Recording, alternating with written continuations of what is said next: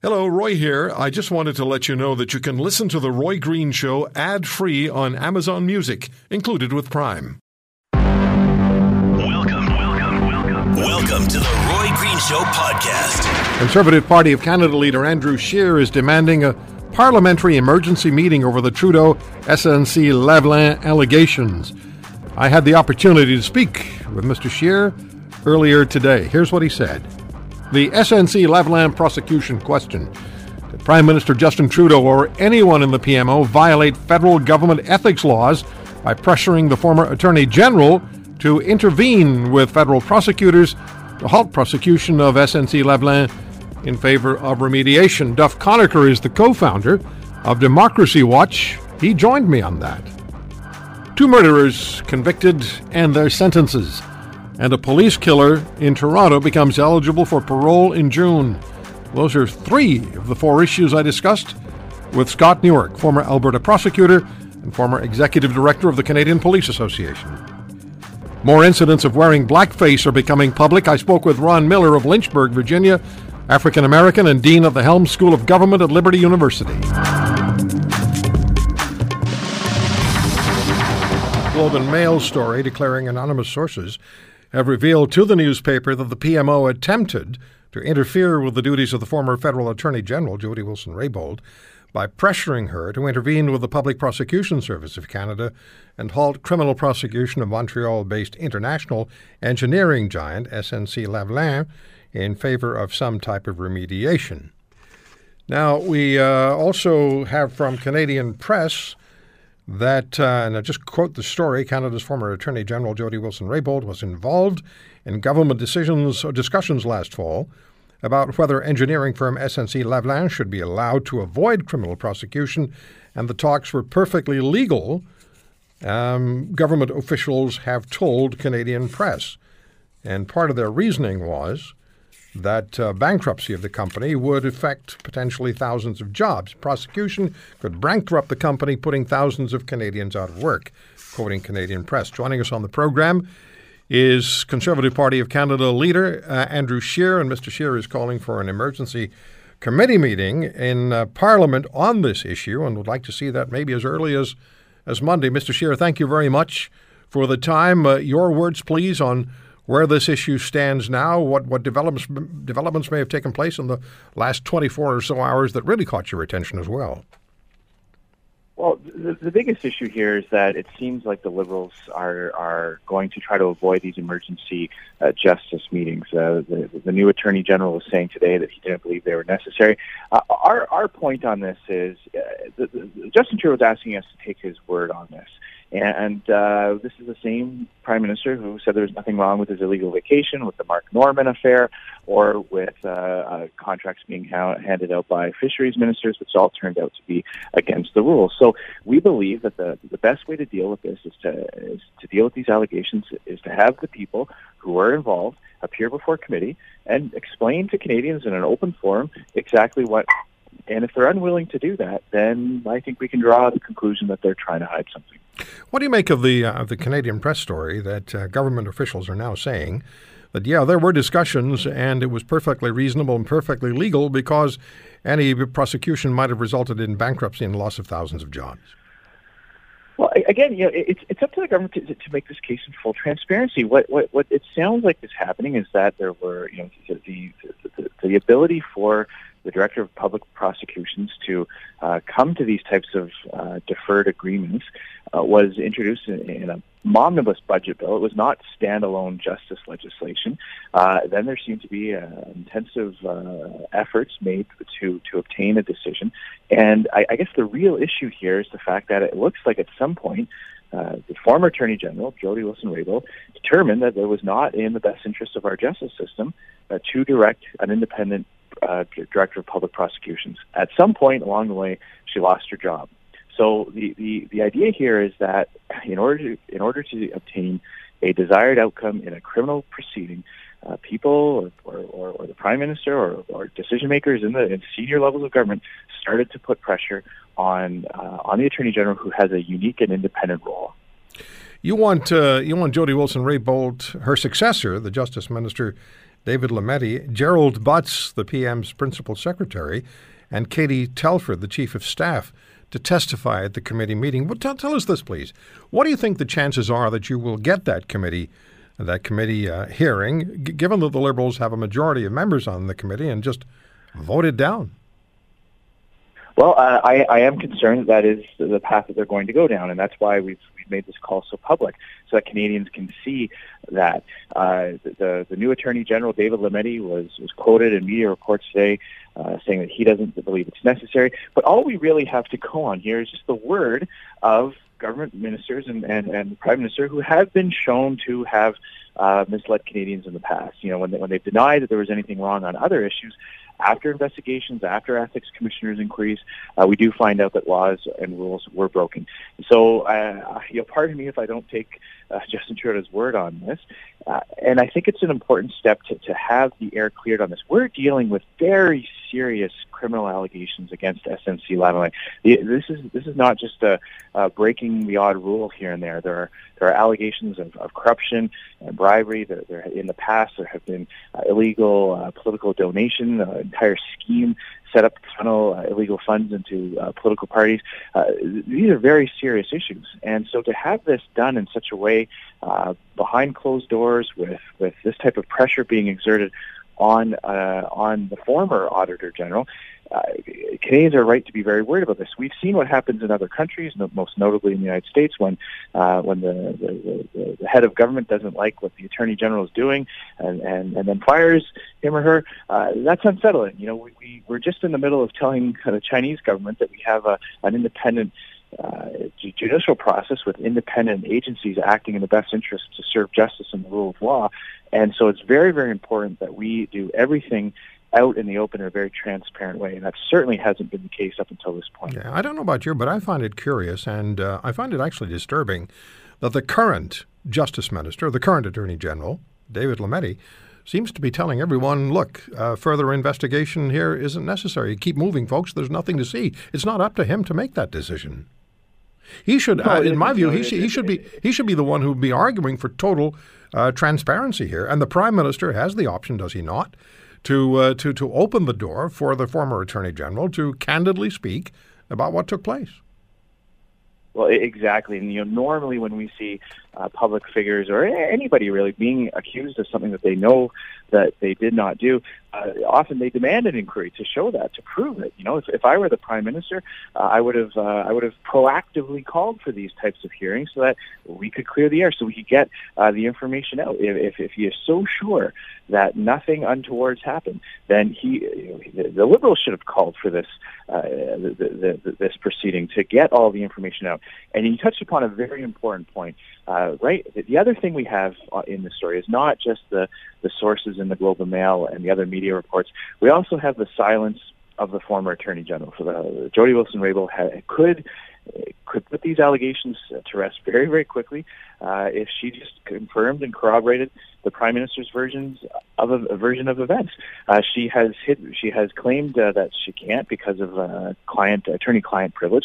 But you're absolutely right to point out, as other Prime Ministers have done, Stephen Harper, Paul Martin, they waived those privileges in the interest of having the truth come out. And I believe that the Prime Minister, Justin Trudeau, should do the very same in this case. When you ask Mr. Trudeau questions, and you ask him pointed questions in question period, he answers by repeating verbatim over and over and over the same one or two sentences that may or may not have something to do or anything to do with the question that you asked. When you pressed him on this issue, he just repeated his stock answer over and over and over. If the Prime Minister truly believes this, then what he should do is just, again, open the door to the former Attorney General to back him up. Exactly. And we asked several questions that had nothing to do with the Prime Minister's scripted response. And Justin Trudeau is very good with his script. He's very good at learning the 10 or 15 words and sticking to that and delivering them often in a very convincing way. But we started to ask questions about, whether or not people in the Prime Minister's office took meetings with SNC-Lavalin. We know, thanks to the lobbyist registrar, that at least 14 meetings touched on the subjects of justice and law enforcement. Now, SNC-Lavalin is a construction company, so we wanted to know what were the nature of those discussions. Were they related to the deferred prosecution agreements that they were seeking? When you have the Prime Minister's spokesman, Justin Trudeau's new Attorney General, stick to the line that's unrelated to the question that we asked, then it starts to look like they are battering down the hatches and just engaging in full defense mode.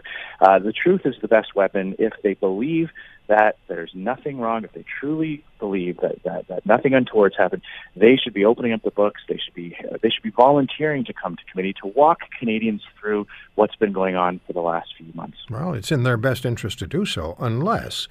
Now, let me ask you one more question. What are you doing actively to try to make sure that this Parliamentary Emergency Committee meeting takes place? Is there anything you can do? I know you have the support of the NDP, so let me come back to the question. How likely do you think it is you're going to be able to get this emergency meeting? And what are you doing to not stack the deck, but create the environment for you to get that meeting? Right. Well, thankfully, there are rules in the House of Commons that give the power to opposition parties to force meetings. So we know that there will at least be a meeting. That's when it gets a little bit difficult for the opposition to ensure that light is shone upon this, because the Liberals do have a majority on that committee. So they could simply vote down our motion. So we've been calling for this very publicly. We're asking Canadians to get engaged, contact their Liberal member of Parliament if they live in a Liberal-held riding. We will be turning up the pressure in the next few days so that the public is very aware, because I believe this is a crucial moment in the early days of the scandal developing. This is a crucial development. If the Liberals block this committee investigation, that is a very, very troubling sign. And they have a choice to make here. They can work with the opposition parties to shine the light of transparency on this. Justin Trudeau himself said that sunlight was the best disinfectant when he started his term in office. He seems to have forgotten that. But we're going to be reminding him of that. He can start to show goodwill on this and try to earn back some of the credibility that he's lost if he allows this to proceed. If he doesn't, it's a very, very disturbing situation, and I think we can all draw the conclusion that they're trying to hide something. Mr. Scheer, thank you for the time. Thank you very much. Always a pleasure. Good talking to you. The Conservative Party leader, Andrew Scheer. David Butt joins us on the program, criminal lawyer in Toronto, former prosecutor, op-ed writer for the Globe and Mail. And David, thank you so much for the time. And when the former Attorney General argues she cannot speak about this because of lawyer-client privilege, is she missing an important option here? And I spoke with Duff Conacher a couple of minutes ago, and his point was the government isn't the client if the government is giving directions. Well, the government is entitled and indeed routinely seeks legal advice when they're considering any policy. And this isn't a partisan issue at all. It's governments of all stripes need to consult with lawyers when they're designing policy, when they're implementing policy, when they're thinking about policy. So it's not at all unusual for the government to seek legal advice. And in this situation, as in many others, the Attorney General is really the chief law officer. So in other words, the head lawyer in terms of advising the government. So it would not be unusual either that she would be the one involved in the giving of advice. Now, when it comes to criminal prosecutions, there's an important nuance, and that is that criminal prosecutions have to be seen as independent.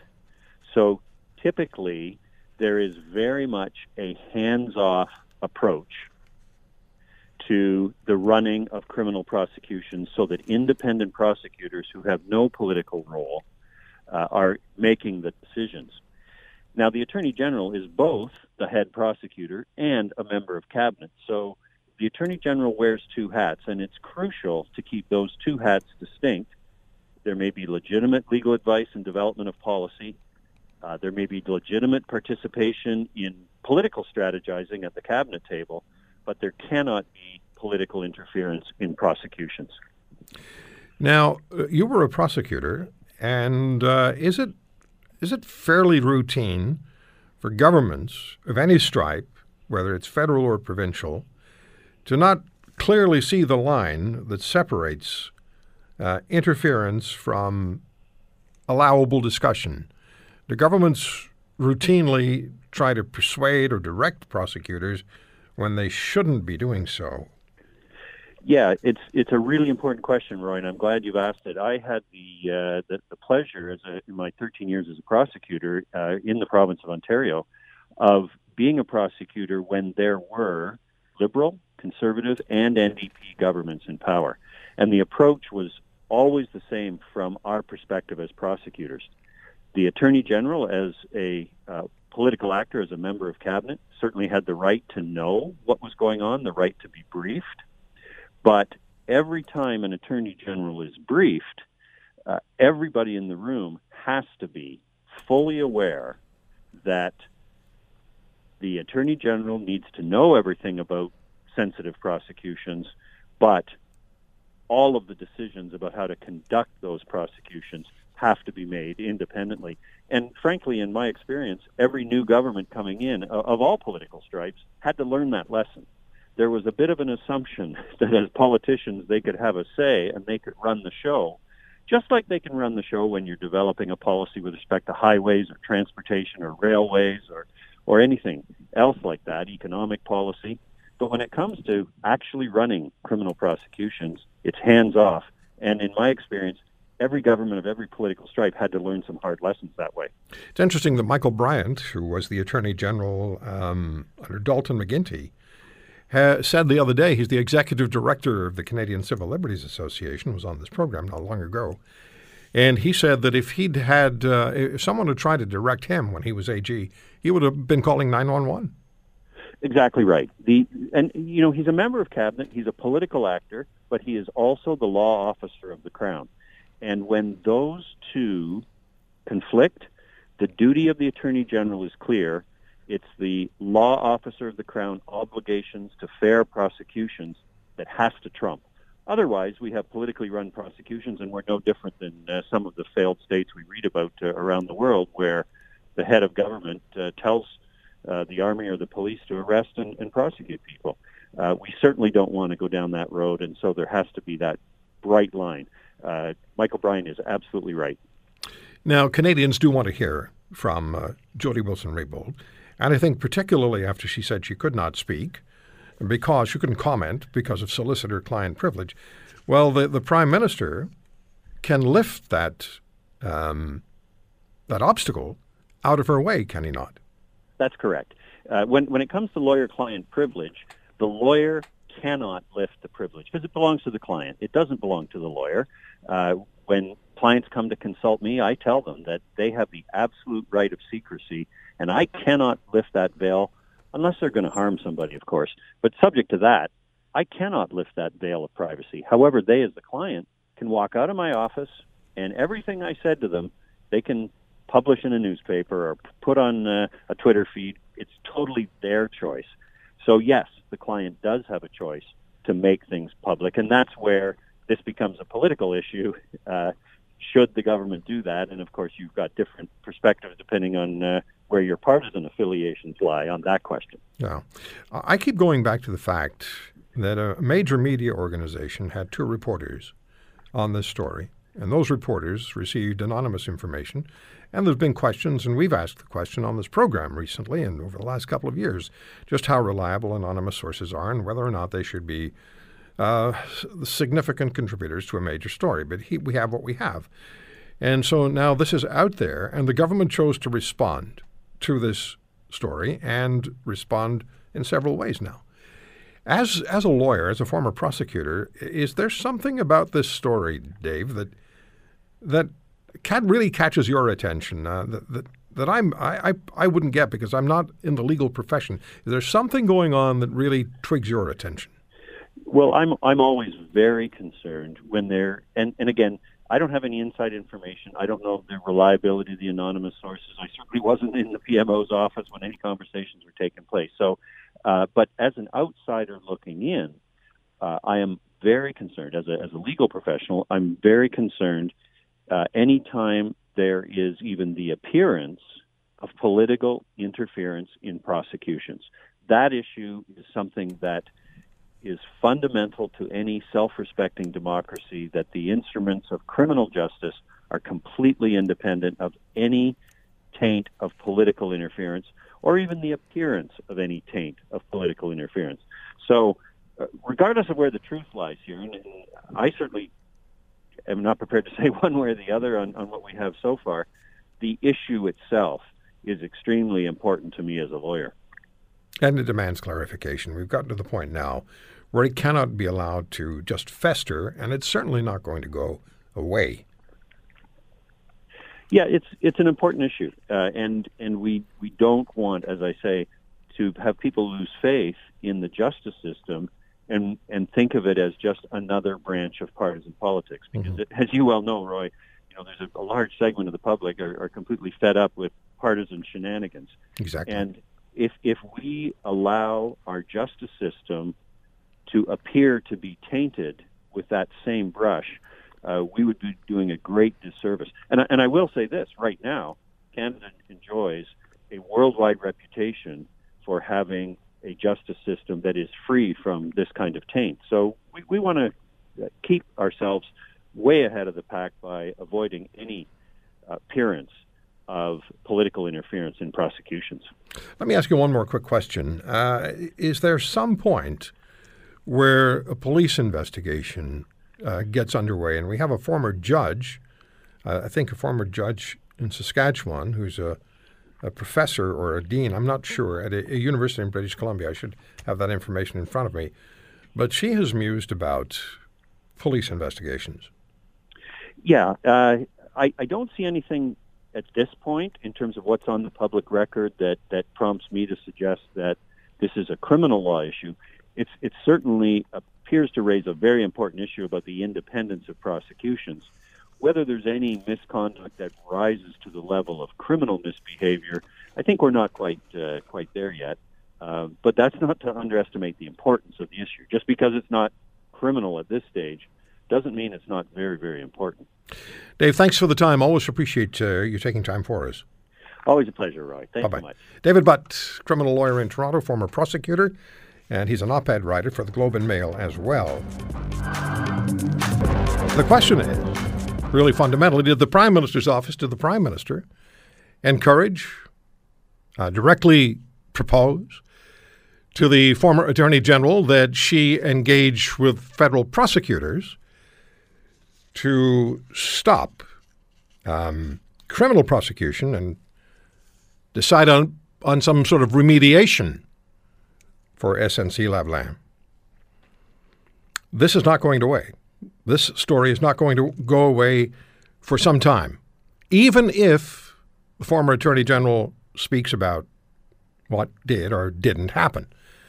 And she can do that. She says she's not allowed to because of solicitor-client privilege, but Mr. Trudeau, as the Prime Minister, can waive that privilege, as Stephen Harper did, and grant the former Attorney General the freedom to explain to Canadians what in fact happened. And the longer they wait, the more questions will be raised. The longer they wait, the more doubt will creep into people's minds, and with good reason. Duff Conacher, by the way, we'll be speaking with Andrew Scheer at the top of the next hour. Mr. Scheer is calling for an emergency parliamentary committee meeting over the Trudeau SNC-Lavalin allegations. So Andrew Scheer joins us at the top of the next hour on The Roy Green Show. Now, Duff Conacher is with us, co-founder of Democracy Watch. He's an adjunct professor of law and political science at the University of Ottawa. I'll ask the studio to put Duff on for me, please. DemocracyWatch.ca has released a letter to Federal Conflict of Interest and Ethics Commissioner Mario Dion to delegate any investigation to a provincial ethics commissioner because Dion, and I find this to be a particularly interesting point, and I'd forgotten about it, Dion was chosen by the Trudeau cabinet without consultation with opposition parties, as is required by the Parliament of Canada Act. Duff, thank you so much for the time, and we have a bit of a goulash going on here, don't we? Yes, indeed. Very much so, and a big problem with actually being able to have an independent investigation of it by any federal body, because we don't really have independent watchdogs at the federal level. Let's talk about that first, so we can clarify the point that I just actually took from your your release of yesterday, that Mr. Dion was selected by the federal government, by the federal cabinet, and the opposition parties were not involved at all. No, that's right. The selection committee were all people that served the Trudeau cabinet, and the Trudeau cabinet sent the one name, Mario Dion, to the opposition party leaders and said, next week we're appointing this guy, what do you think? And that's not consultation, that's dictation. Mm-hmm. And that's all they gave them. They didn't send them a short list of names and say, let's all choose the final person together, because it's key for the ethics commissioner, who enforces rules for all federal politicians, not just the cabinet, to be someone who's viewed as nonpartisan and not tainted at all in any way. They didn't do that. They just sent one name and said, here's a few days, and made it very clear they're going to appoint the guy anyway, no matter what the opposition parties had said in response. The NDP wrote back a letter and said, you're not consulting with us. We want to see the short list. We want to know who was on the selection committee. They had kept that secret as well through the whole process. And it all came out afterwards that the selection committee was made up of people who served the Trudeau cabinet. They didn't have any independent voices at the table, and they actually lied. They said that they didn't have candidates, and they had to reopen the process back in July of 2017. But in fact, they had more than 50 people who had applied, some of whom were fully qualified. They just obviously didn't want them, probably because they'd be real watchdogs. And Mario Dion has a record as an unethical lapdog, and now he's the federal ethics commissioner.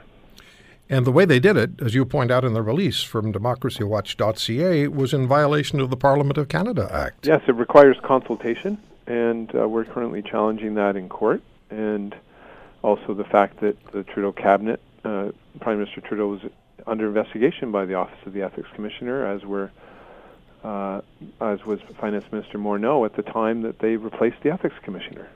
So that's like Donald Trump replacing the head of the FBI in the middle of the investigation into Donald Trump's actions.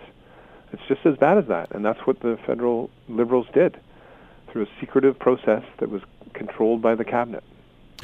And they chose their own judge, essentially, the judge of whether they violate the federal ethics law. And you can't choose your own judge. You're obviously in a biased position when you do that. Well, it also would make people ask, was there any specific intent here? No, exactly. And especially when you have Mario Dion used to be the Integrity Commissioner, which is the person that is supposed to protect whistleblowers, and he was found guilty by a federal court twice of violating whistleblower rights, while he was the person who was supposed to be protecting whistleblowers. One of the very first things he did after being appointed as Integrity Commissioner by Prime Minister Harper, within a few weeks he contacted his friend, who was clerk of the Privy Council, and gave him a heads up about that someone had filed a whistleblowing complaint about stuff going on in the Privy Council. This is the guy who was supposed to investigate impartially and protect whistleblowers. And one of the very first things he did was tip off his friend that there was a complaint about the Privy Council office. Yeah, he's the exact person you need to investigate what's going on now. Exactly. Yeah. So that's why we've said you're biased and you're tainted, and you shouldn't be ruling on anything to do with the Liberals or the opposition parties, frankly, because, again, he was handpicked by the Liberal Trudeau cabinet. He should delegate it to the provincial ethics commissioner who has no ties to any federal party and is viewed as independent. This has been done in the past. The Alberta ethics commissioner in a case knew one of the people in the situation that was going to be investigated, and so she referred it to the BC ethics commissioner. So it's not unprecedented, and it's the proper thing to do when you have the appearance of bias. Duff, when the former Attorney General says, as is reported on Global News, Wilson-Raybould says she can't comment on SNC-Lavalin case, citing solicitor-client privilege. And then, as Canadian press has reported today, Canada's former Attorney General was involved in government discussions last fall about whether engineering firm SNC-Lavalin should be allowed to avoid criminal prosecution, and the talks were perfectly legal. Government officials have told Canadian press. The officials said the government would have been remiss not to deliberate over the fate of the Quebec giant, given the prosecution could bankrupt the company, putting thousands of Canadians out of work. You're the law professor, but to me that sounds worrisome right there. Yes, very much so. And doesn't it sound like Donald Trump too? Well, it sounds like his first statement is nothing happened, And then when it's confirmed something happened, he says, "Oh, but it was legal." He's done that repeatedly. It sounds like political manipulation at its worst. And they're trying to spin it now because they know in this age of transparency that it was going to come out that actually discussions did occur. So therefore now they have to change the tack and say it was legal. It's not legal. And lots of people confuse this, and it's not highlighted very much. But we actually have a systemic problem, I believe, in Canada, which is the Minister of Justice, a politician who sits at the cabinet table and oversees the whole justice issues and changes to laws that affect justice and rights, is also, across the country, also the Attorney General, who is the government's lawyer, and is supposed to be acting totally independently of cabinet.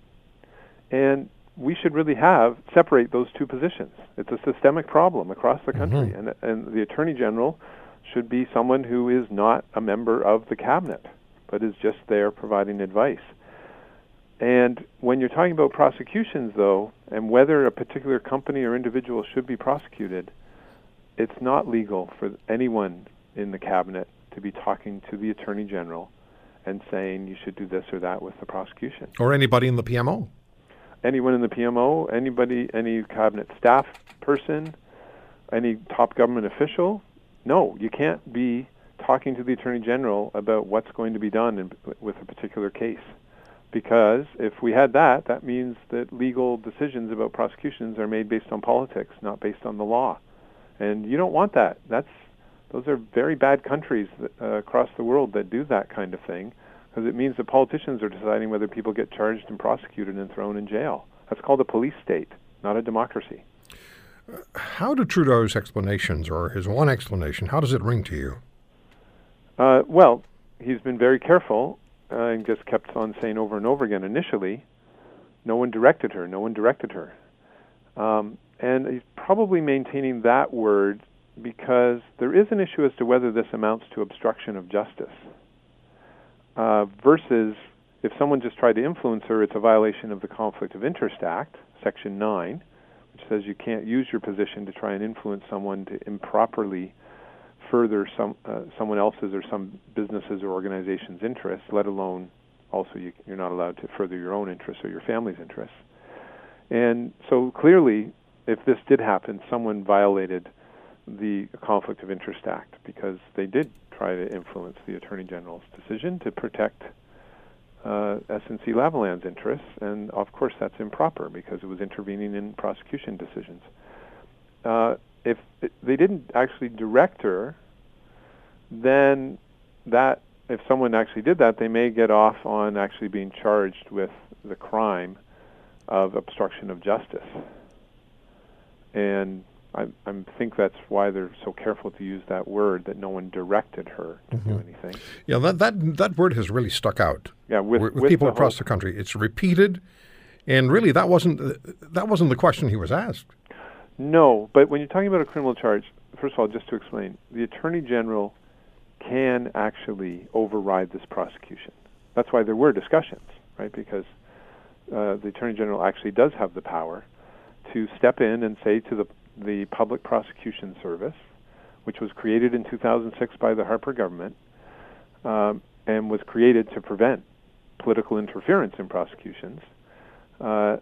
The service is there, but the Attorney General can step in. If the Attorney General steps in, the Attorney General has to issue a public statement as to why they're intervening in a prosecution decision and essentially taking over control of it from the more independent, but not fully independent, Public Prosecution Service.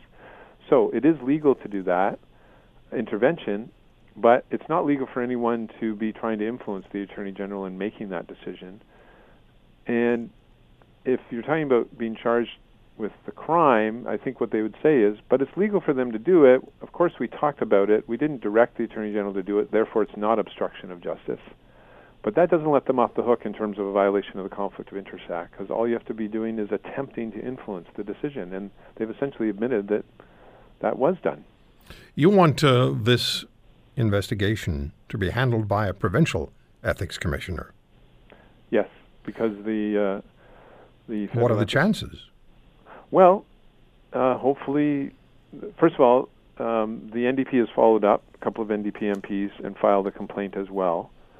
And when an MP files a complaint with the Ethics Commissioner, the Ethics Commissioner is required to investigate the complaint. Amazingly, when members of the public file a complaint with the Ethics Commissioner can ignore it, even though that I didn't know. Supposed to be working for us, and we're complaining about our politicians who we pay.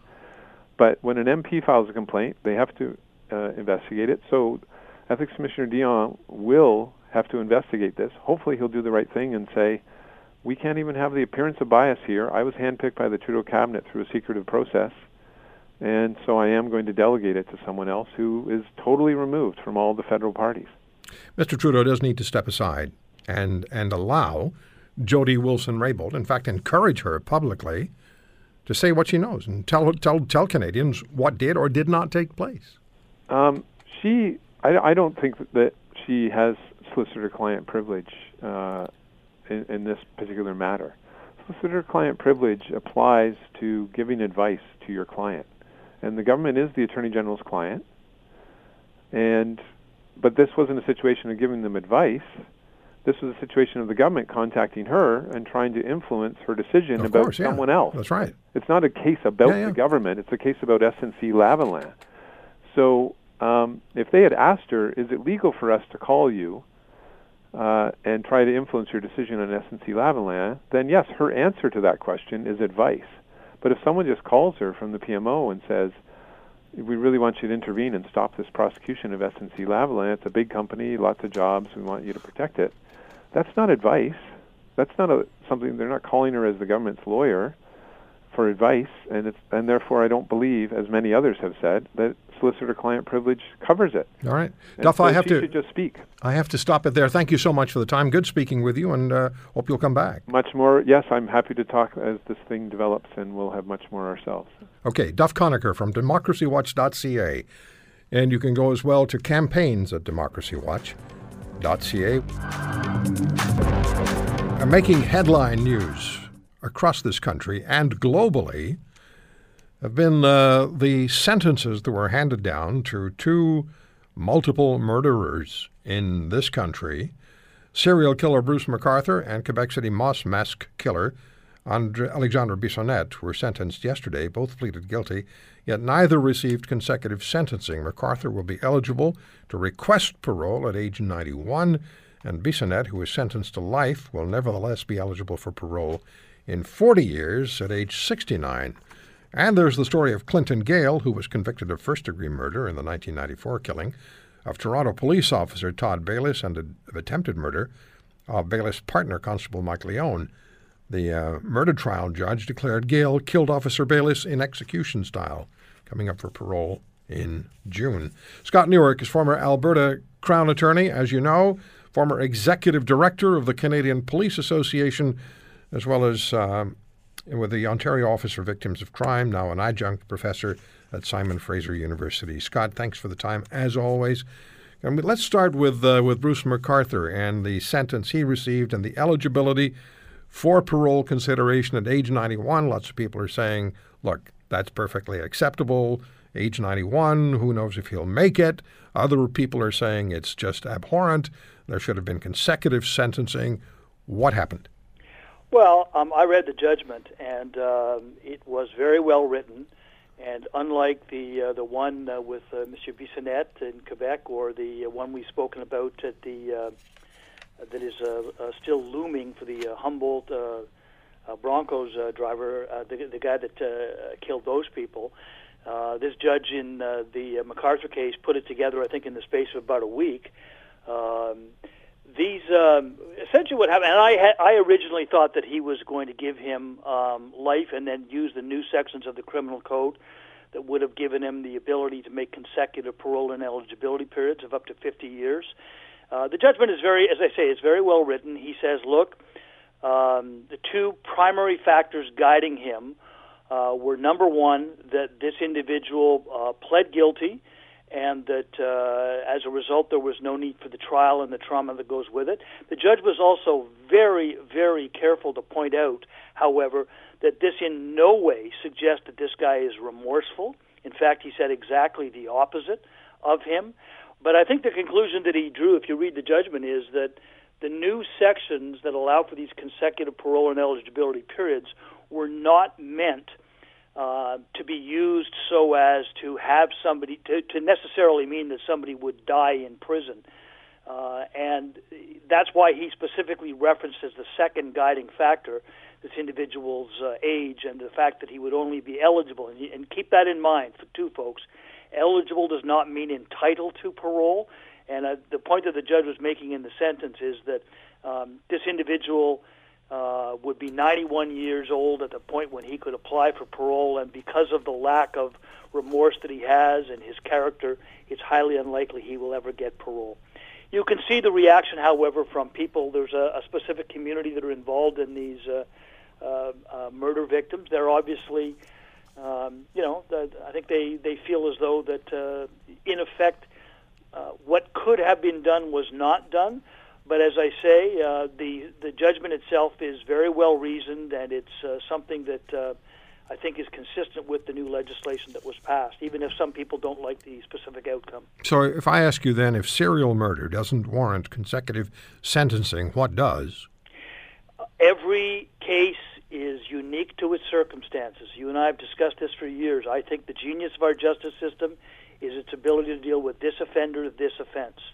Okay, and it's not to say that the consecutive parole and ineligibility provisions don't apply. We've had several cases, Dylan Millard, Jason Bork in New Brunswick, where in fact, and there's a guy in Edmonton, where in fact people who were responsible for 3 murders were convicted and got that consecutive parole and eligibility, so they won't be eligible for 75 years.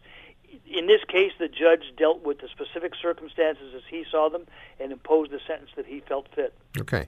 Now, as far as Alexander Bissonnette is concerned, what's your thinking on the sentencing there? I noticed that at the beginning, in describing this, you said that there was no consecutive sentences imposed. In fact, in the Bissonnette case, there was. Now, Bissonnette is in his 20s, I believe. 29. Yeah, and this judge, by the way, adjourned for 4 months before rendering his, I think it was like 425-page judgment. And in it, he essentially says that these new provisions of the criminal code that allow for consecutive parole and eligibility in cases of multiple murders are unconstitutional and a violation of Section 12 of the Charter of Cruel and Unusual Punishment.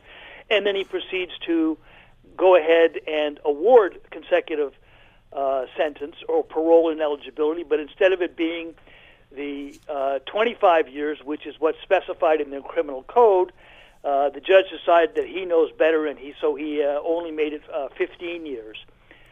It is still applying a consecutive parole and eligibility period. It's just clear that this judge thinks that his judgment is better than that of our elected parliament, and that he is free to simply say that they are wrong and it must be unconstitutional, but he is right. Appeal? I wouldn't be surprised. I actually wouldn't be surprised, because I think in Bissonnette's case, this is the kind of a case that these new provisions were designed for. And don't forget, this was a calculated, premeditated, ideologically motivated attack on people. I mean, it all happened in one instance, unlike MacArthur's, right, where you had multiple different murders committed over years, different kinds of circumstances. In Bissonnette's case, it's one incident where he goes in, I think the total time was like less than 5 minutes, but there still were the consequences and the numbers of victims involved. But I think what may also influence the Crown in its consideration, as I say, is what I would describe as the less than justifiable legal basis on which the verdict was given. If you were the prosecutor in either of these cases, would you have handled the prosecution differently? I don't really know enough about how they did it to be able to comment on that. It sounds to me that certainly in the MacArthur case, that everything was handled appropriately. I don't think there's any suggestions of anything that wasn't. As I say, in the Bissonnette case, right from the outset, I think the prosecutor said they wanted 150 years. of parole and eligibility because there were 6 murders there, which definitely opens up that argument, doesn't it, about the fact of what you're really doing is making this a death sentence by saying that the person is going to stay in prison until they literally die. And so I think had there which wouldn't trouble many of us a great deal. But if that is the case, then that is a different consideration. I understand. And at the time when the legislation was actually enacted, that was not something that was specifically contemplated by it, and so you're opening up the door, especially in our judicial activist world in Canada, to a charter challenge. Yeah. So I think a more specific application, as I say, which has been done in this country to at least 3 occasions that I'm aware of, where you got a life no parole 75 years. I think that would have made a lot more sense. So people are looking at Bissonnette and they see he's 29. He's not eligible for parole consideration for 40 years. So you put those numbers together, and that brings him to age 69. And as you've pointed out many times, just because you're eligible for parole doesn't mean you're going to get it. And in many cases, or in the more high-profile, terrible cases, you're likely not going to get it. But it still is an uncomfortable feeling on the day that the man is sentenced to understand that 40 years later, when he still probably would have, statistically have maybe some significant amount of life left, that he would be eligible to get out there and demand parole and cause more emotional distress for the families he's already so devastated. That is exactly a relevant point as well, too, is that what people sometimes don't remember is that when you allow people to apply for parole, and think back to Clifford Olson, okay? Olson knew he was not going to get parole, but he enjoyed tormenting the victims. And our system is still stupid enough that even when you're turned down for parole, we let you reapply every 2 years. Bernardo. That's something that needs to be changed. Yeah. Because that re-victimization is real. Yeah, and it's a deeply concerning issue. Scott, in June, I know this one touches you personally and very deeply. In June, the killer of Todd Bayless, Clinton Gale, who's 50 years of age, is going to be eligible for parole. What's the background here? Well, this is actually the case that I got involved in shortly after I arrived at the police association, and it was the murder of a young Toronto police officer, Todd Bayless, in circumstances that didn't seem to make any sense, and I started digging around. It's how I really got connected with the guys at the Border Officers Union, because they connected me with the immigration officers, because what is the case here, and I'm a little surprised that the media hasn't picked up on this. This was a guy, Clinton Gale, was as a non-citizen. Let me repeat that. He is not a Canadian citizen, and he was in the country. He had a history of criminal convictions for drug trafficking and gun crimes and violent crimes, and he had been ordered deported, and he was released from custody on his latest sentence, and he was held in custody because supposedly the Jamaicans weren't cooperating to give us the travel documents to get him back to Jamaica, although there's some dispute to that. And then ultimately, some administrative board said, oh, well, he's been in custody long enough, let's let him go on bail. And so they did, and he returned to his business of choice, and a couple of years later, he shoots and kills this young police officer. And, I mean, that is a fundamental part of this, is what the hell was this guy doing on our streets? He should have been removed from the country. And now he gets convicted of this, and it was in 1994 when he was convicted. I think his trial took, I think it was till 1997 until he was actually convicted. And he's convicted of murder, and he's sentenced to life imprisonment, no parole for 25 years, which, is, as you say, is now coming up in June of this year. But, I mean, just step back and think about this for a second, okay? When we make a decision that of a non-citizen that we're going to deport them, that means we don't want them as part of our society anymore. Okay. When we make a decision that somebody is going to be released early from their jail sentence, and this is right in the language of the Corrections and Conditional Release Act, that the purpose of doing that is to help reintegrate the person into our society. Well, those are completely contradictory concepts. Why on earth would we be releasing somebody early from a sentence when we don't want them in our society in the first place? Okay, that should not happen. And secondly, here we are 25 years later. Do we have the travel documents yet? Are we allowed to remove him? There's going to be some legal issues involved in this, Roy, because I've taken a look at the Immigration and Refugee Protection Act, and there is a section in there, Section 50, that potentially could be used to say, well, no, he's still serving a sentence, so you can't remove him. And we haven't, to my knowledge, we haven't begun proceedings. It's also under a statute called the International Transfer of Offenders Act, where we could literally transfer him back to Jamaica to serve his sentence, although there's a problem with it that I pointed out over the years. Pursuant to Section 8 of that Act, 3 parties have to consent. Canada as the host country, Jamaica as the returning country, and the bad guy. Who knows whether or not that is something that has even been attempted. But frankly, if this guy is up for, quotation marks, parole, what should happen is it's parole for the purpose of deportation. You get the parole order, we take you from the room and put you on a bus, take you to the airport, put you on a plane, and take you back to Jamaica. Okay. Listen, I also want to point out that Officer Bayless' brother has a petition, started a petition online to keep Clinton Gale behind bars. And I had the information in front of me, and wouldn't you know, I don't know what I've done with it. There's so much paper here. But if you just go online and you just get a search engine and look for petition and then put Todd Bayless, TODD-BAYLIS, you'll find it. Yeah, and in fairness, his view, and I understand this as well too, his view is that not that he should be deported, but rather he should be kept behind bars. Right, exactly. Now, what's happening with, we have a minute and a half, what's happening with Omar Khadr? Well, as we predicted, frankly, over the years, when Khadr decided to appeal his conviction, and in the United States, even though he said that he was guilty, and I read the affidavit that he signed that said that he knew he was guilty and nobody had forced him into anything, and a couple of years after his return here, he decided, I'm going to file an appeal, and even though he was at the point where he could have applied for parole, instead of doing that, he applied for bail.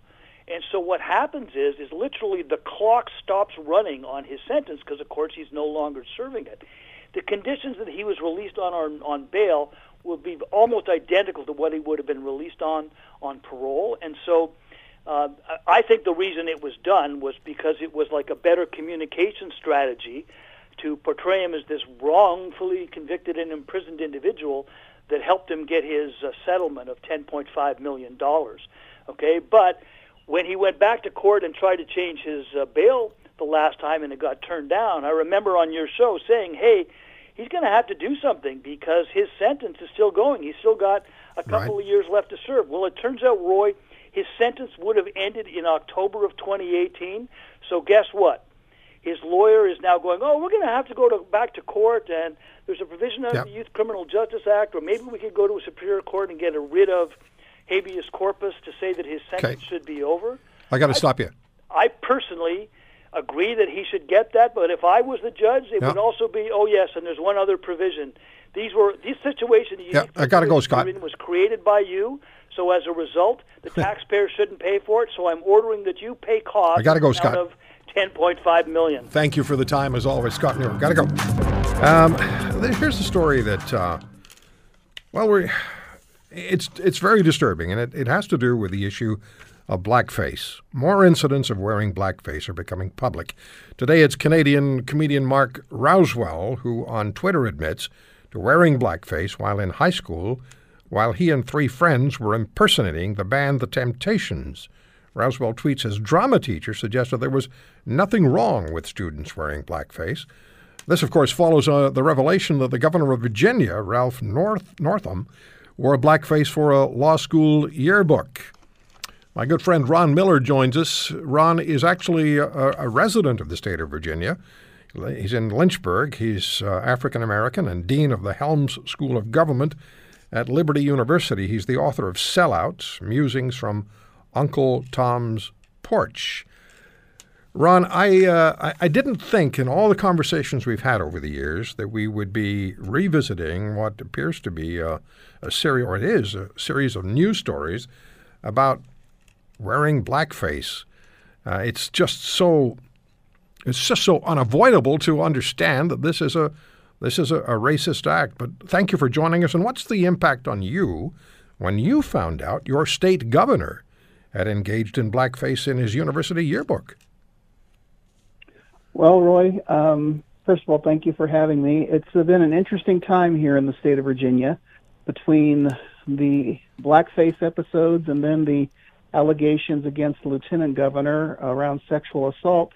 All of the leadership is under siege right now. And as time passes and more revelations are coming out, not just from public figures in the political realm, but from entertainers and others, it's started quite a conversation. And it really strikes me that perspective is everything. And anyone who knows anything about the history of blackface would understand why people are reacting to it the way they did. I know when I first thought about it, it was not just the act itself, but the timing of it. I would think that by 1984 to 86, when this yearbook came out, that it was fairly well understood that blackface had been a means to denigrate black people and use stereotypical portrayals of them. So I was surprised by the fact that in 1986 that someone would still be doing it. But I also know Virginia is a very unusual state in terms of its history, it's on race relations. Obviously, this is the 400th anniversary of the first slaves arriving in the settlement of Jamestown, Virginia. And former Governor Bob McDonnell has created an organization that was supposed to use this year as a year of reconciliation. And Governor Northam, in fact, was very much in favor of it and spoke prominently about this initiative. And in fact, I heard today he's refusing to resign and is going to use this experience as a teaching moment and to help deal with the question of reconciliation. So I'm not sure how that's going to work. I just think it's a very complicated situation all the way around. And I think it's exacerbated by the political polarization in our country, where a lot of conservatives are saying if Northam were a conservative as opposed to being a Democrat, that the reaction would be much more intense and the expectations much greater, even though he had lost a lot of support from Virginia Democrats. And now with the other allegations against the Attorney General and against the Lieutenant Governor, I don't know where anybody stands in terms of their demands of these people and what the expectation is of what they should do. So many questions. Some things are obvious, but so many questions, and the answers are absolutely necessary. Ron, thank you for joining us. I know you're extremely busy with your move to a new residence. Good luck with that, and I hope you got a bit of a rest too, just chatting with us. Well, I appreciate the opportunity as always, Roy, and stay tuned. The news is breaking on a lot of things here in Virginia every day, so who knows what will come tomorrow. All right. We'll talk to you real soon. Thank you, Ron. All right. Thank you. Take care, Roy. Ron Miller, reflections.net is his website. Really good guy. He's been on our program for, my goodness, 15 or so years. Thank you for listening to today's podcast. If you want to hear more, subscribe to The Roy Green Show on Apple Podcasts, Google Podcasts, Spotify, Stitcher, or wherever you find your favorites. And if you like what you hear, leave us a review and tell a friend. I'm Roy Green. Have a great weekend.